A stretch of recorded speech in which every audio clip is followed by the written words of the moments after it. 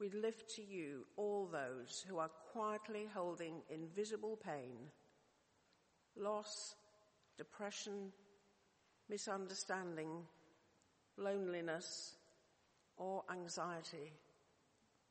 You are the God who sees, the one who comforts and holds us.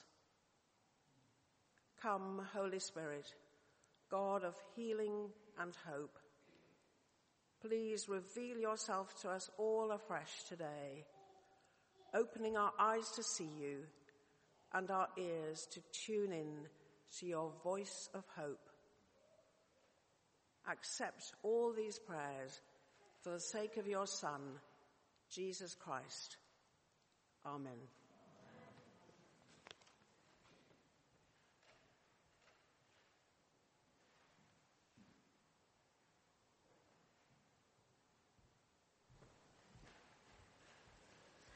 The reading this morning is taken from the book of Nehemiah, which can be found on page 489 of the Church Bibles. Chapter 7, verses 1 to 5, and then chapter 8, verses 1 to 8. After the walls had been rebuilt and I had set the doors in place, the gatekeepers, the musicians, and the Levites were appointed. I put in charge of Jerusalem my brother Hanani, along with Hananiah, the commander of the citadel, because he was a man of integrity and feared God more than most people do. I said to them, the gates of Jerusalem are not to be opened until the sun is hot. While the gatekeepers are still on duty, make them shut the doors and bar them. Also appoint residents of Jerusalem as guards, some at their posts and some near their own houses. Now the city was large and spacious, but there were few people in it, and the houses had not yet been rebuilt. So my God put it into my heart to assemble the nobles, the officials, and the common people for registration by families. I found the genealogical record of those who had been the first to return. And then chapter 8. When the 7th month came, and the Israelites had settled in their towns, all the people came together as one in the square before the water gate. They told Ezra, the teacher of the law, to bring out the book of the law of Moses, which the Lord had commanded for Israel. So on the first day of the 7th month, Ezra the priest brought the law before the assembly, which was made up of men and women and all who were able to understand. He read it aloud from daybreak till noon as he faced the square before the water gate in the presence of the men, women, and others who could understand. And all the people listened attentively to the book of the law. Ezra, the teacher of the law, stood on a high wooden platform built for the occasion. Beside him, on his right, stood Mattithiah, Shema, Ananiah, Uriah, Hilkiah, and Maaseiah, and on his left were Pedaiah, Mishael, Malchijah, Hashum, Hashbaddanah, Zechariah, and Meshullam. Ezra opened the book. All the people could see him because he was standing above them. And as he opened it, the people all stood up. Ezra praised the Lord, the great God, and all the people lifted their hands and responded, Amen, Amen. Then they bowed down and worshipped the Lord with their faces to the ground. The Levites, Jeshua, Bani, Sherebiah, Jamin, Akkub, Shabbathiah, Hodiah, Maaseiah, Kelita, Azariah, Jozabad, Hanan, and Pelaiah instructed the people in the law. While the people were standing there, they read from the book of the law of God, making it clear and giving the meaning so that the people understood what was being read. This is the word of the Lord.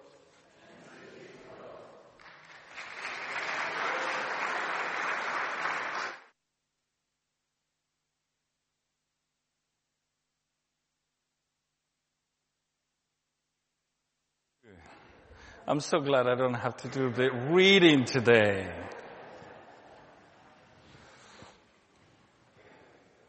We can thank Sam later. So my name, another strange name. My name is Angelo, and I'm the curate here. And I know that we don't know each other that much, but one thing you know from me, and is that one of my heroes of the faith is Nehemiah. That was my last message, and I was so pleased to share with you about him again. And I don't want to rehearse again what I said, but just a few pointers why I do think and I do like Nehemiah. First of all, he was a foreigner in a stranger place, and he worked his position up. He had some sort of influence. I also like that he's not from an affluent family. He wasn't a priest. He wasn't a prophet per se. He also didn't hear the voice of God like on a dream or on a burning bush like Moses. This is me. A normal guy. And he heard the call, he heard it says in the Bible, the report of how bad his people were. And he said, we need to do something. I need to do something. And he prayed and fasted. I don't know if you remember that I told you this, but he did it for 4 months before the king asked, or before he started or he embarked in the journey. And now we are at that point, chapter 7, where what I would call the phase 1 of his project was finished. The gates were rebuilt. The walls were rebuilt. The gates were set. And the people work. I love the story. Just read Nehemiah. You can read it at one go, one Sunday afternoon. People were fighting and building and singing and praising the Lord all together in one spot. And then when everything was finished, when security was established, I think we all missed one little element of verse 1.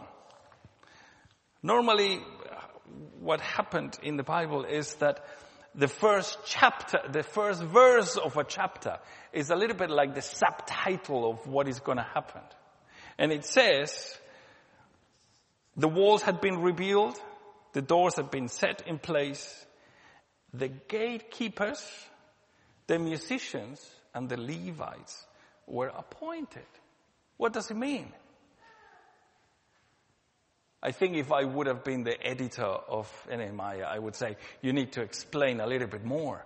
But what it means is that temple worship was established. That was his main thing. How do we achieve temple worship? How do we bring people to God? We build a fortress so that the enemies won't come and will not destroy or disturb the worship. That was his motivation. The walls is ready. The gates are closed. The worship is going on. And then he sets a few, I'm just retelling you the story.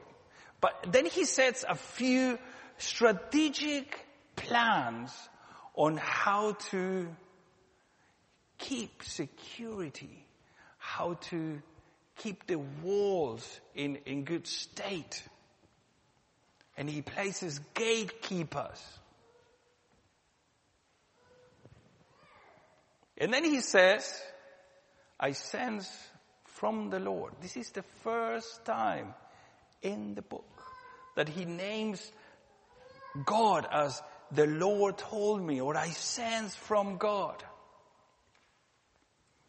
to send the people back to their homes and to rebuild their homes. That's awesome. Security was in the city. He sends them back. Rebuild your homes now. But not only that, he passes, in one way, he passes the baton. He introduces in the book a new person, Ezra. Ezra was a priest. He was maybe 15, 20 years older than Nehemiah. And I don't know what you guys think, but in verse 8, in chapter 8, I think is like the first charismatic revival in the Bible. On a stage, on a platform, he preaches, and people lift hands and bow down, and they were long meetings. Did you hear how long it was? From beginning of the day until midday. And then it didn't finish there. And then the Levites will instruct the people in small groups. I would suggest something like that. We could do that. Every Saturday we come together, 6 o'clock in the morning. You preach until midday. And then we divide in small groups. I would love to do that. Do that while I'm talking. So what do I bring today? I think we can take this analogy or this plan of Nehemiah in so many directions.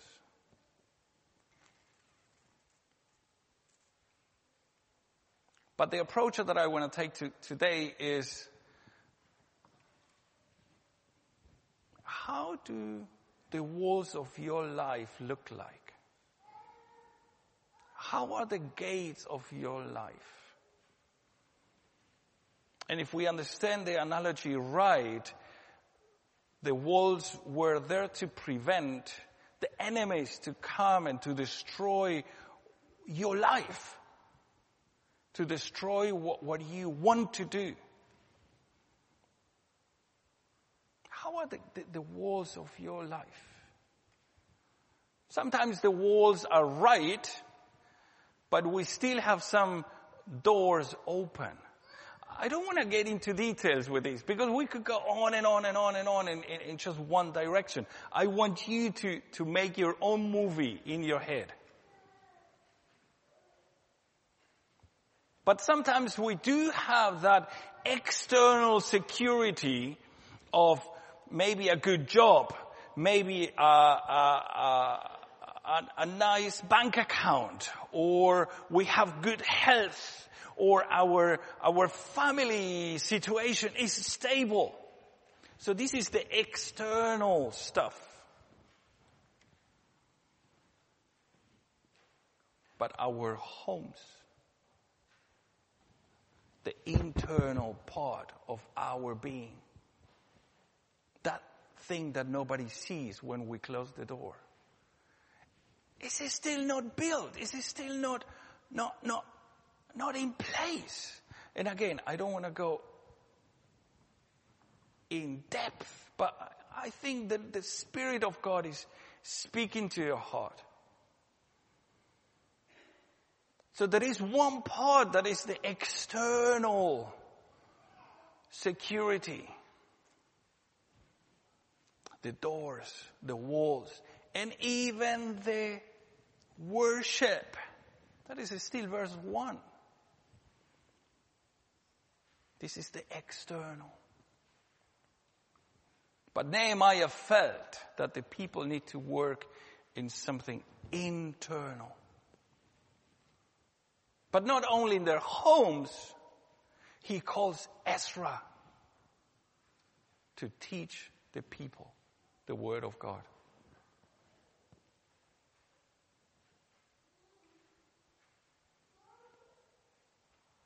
We are so blessed in our Western society that we have so many Bible translations.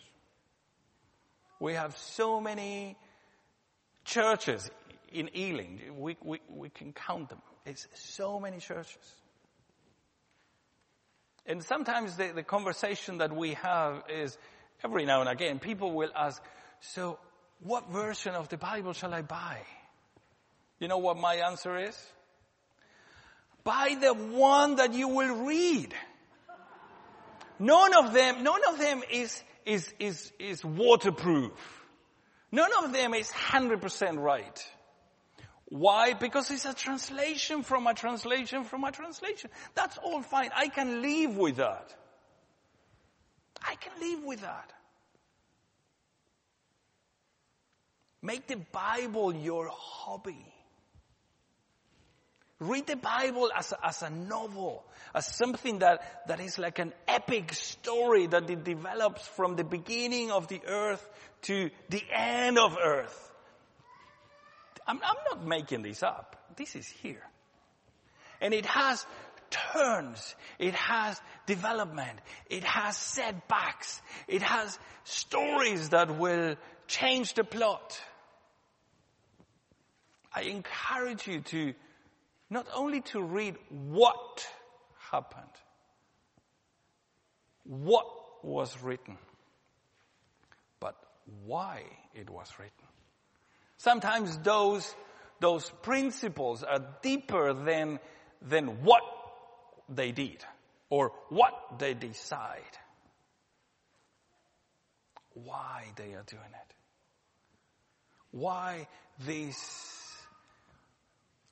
maybe contradiction in the Bible. I love those. I love to talk about these things. Because there is always an explanation. And it's always a logical explanation. But you may say, Angelo, you need a Bible degree. You need a seminary degree. You need something. And I tell you, no, you don't.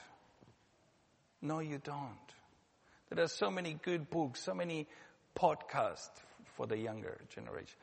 So many good things that you could go to, videos online. Ask me, ask Sam, ask one of us. How do you feed yourself in the Bible? Because the problem is that we could have that external security that I was talking about and still be empty inside. Because we don't have that thing that gives us life. That thing that gives us hope. And we talked this morning. That was one of the words that we received this morning when we prayed for the service. Hope. Endurance. Why do you do this? Why do we do this hard life? Why do we switch the TV on just to see all these atrocities and calamities? And it's everywhere. It's not just here. No. And it's complex. Complex that what I mean is not an easy solution. We need that hope, that going back to God to say, we leave these into your hands. We leave these into your hands.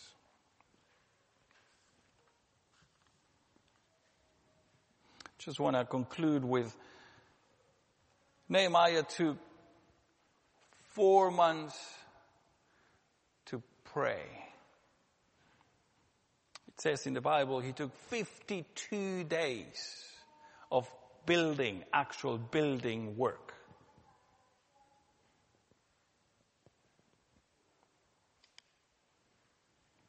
Altogether might be 6 months preparation from start to finish. To rebuild the walls of your life is not a quick fix. To put the gates in place is not a quick fix. And you know what it means for you. It might be setting priorities right. It might be rescheduling some of your work. It might be saying no or saying yes to other things. And then phase 2 starts. And the phase 2 is a bit longer. Because you work in developing your house. and you work on the system to keep your house and the wall standing. Nehemiah said he had gatekeepers. He said, no, do not open the gates before these and after that. That was a plan. So what is your plan? What is your strategy? And I don't want to make it super complicated. To build your life. To feel that thing, that spiritual thing that we are made for. Because if I have to be honest, and I'm sorry if I'm too honest for you, if I would only read the Bible when I feel like it, or if I only pray when I feel like it, or if I only would play music when I feel like it, you know how many times a year that would happen?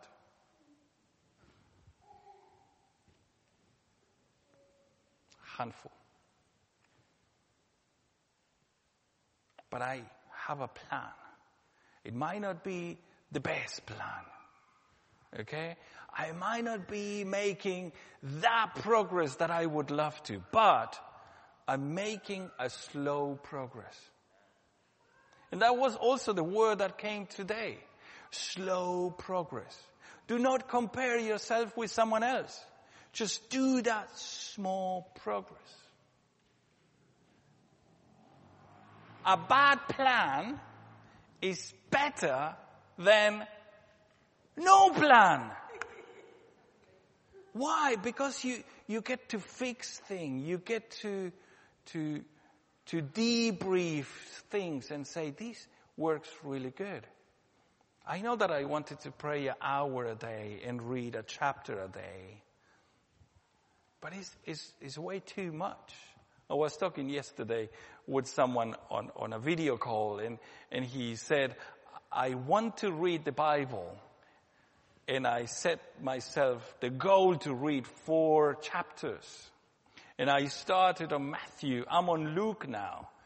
And freaking Luke, this is what he said, freaking Luke writes 50 verses in 1 chapter. It's like, why can't we chunk this a bit more? His words. Set a small goal. Engage your emotions when you read. The problem that we have is that when we read the Bible, we think we have the pressure on our backs that says, this is the Word of God. And we read and it's, I don't understand it. Engage your imagination. Fill in the gaps. Especially Matthew. Matthew is one of my favorite. He almost, in the Greek, I don't know much Greek, but I have to show a little bit. So, he almost introduced one word into the Greek vocabulary of the time. And you know what the word is? Suddenly. Immediately. This is what happened in Matthew. Is everything quickly. Read those things. Fill in the gaps.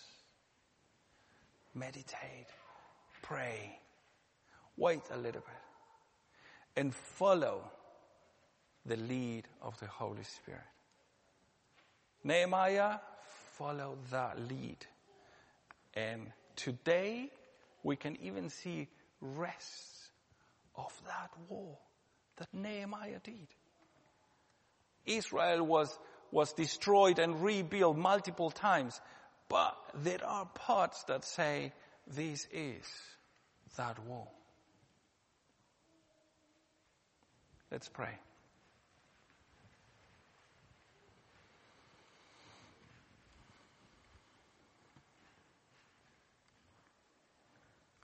Holy Spirit, we surrender to you. And the same as Nehemiah, we want to hear the prompting and we want to take action.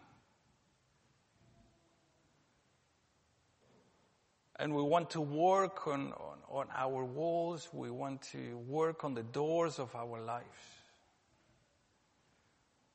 Please help us to identify those issues, those openings that let the enemy get into our lives and destroy what we have been working for. I pray that you would give us a word, that you would give us a hint of where the crack is, where that leak is coming from. And I pray that we will ask for help. I pray that we will be humble enough to call for help and to rebuild that little pot. But at the same time, Holy Spirit, I pray that you would help us internally to fix our own problems or our own issues. But most of all, I pray that you would bring us back to your law, back to you, as Nehemiah did. Give us that hunger and that passion of the people hearing the word of God for a long time. Give us the endurance to do that. Pray, Holy Spirit, that you awaken a hunger in us for your word, for your things. In Jesus' name I pray. Amen.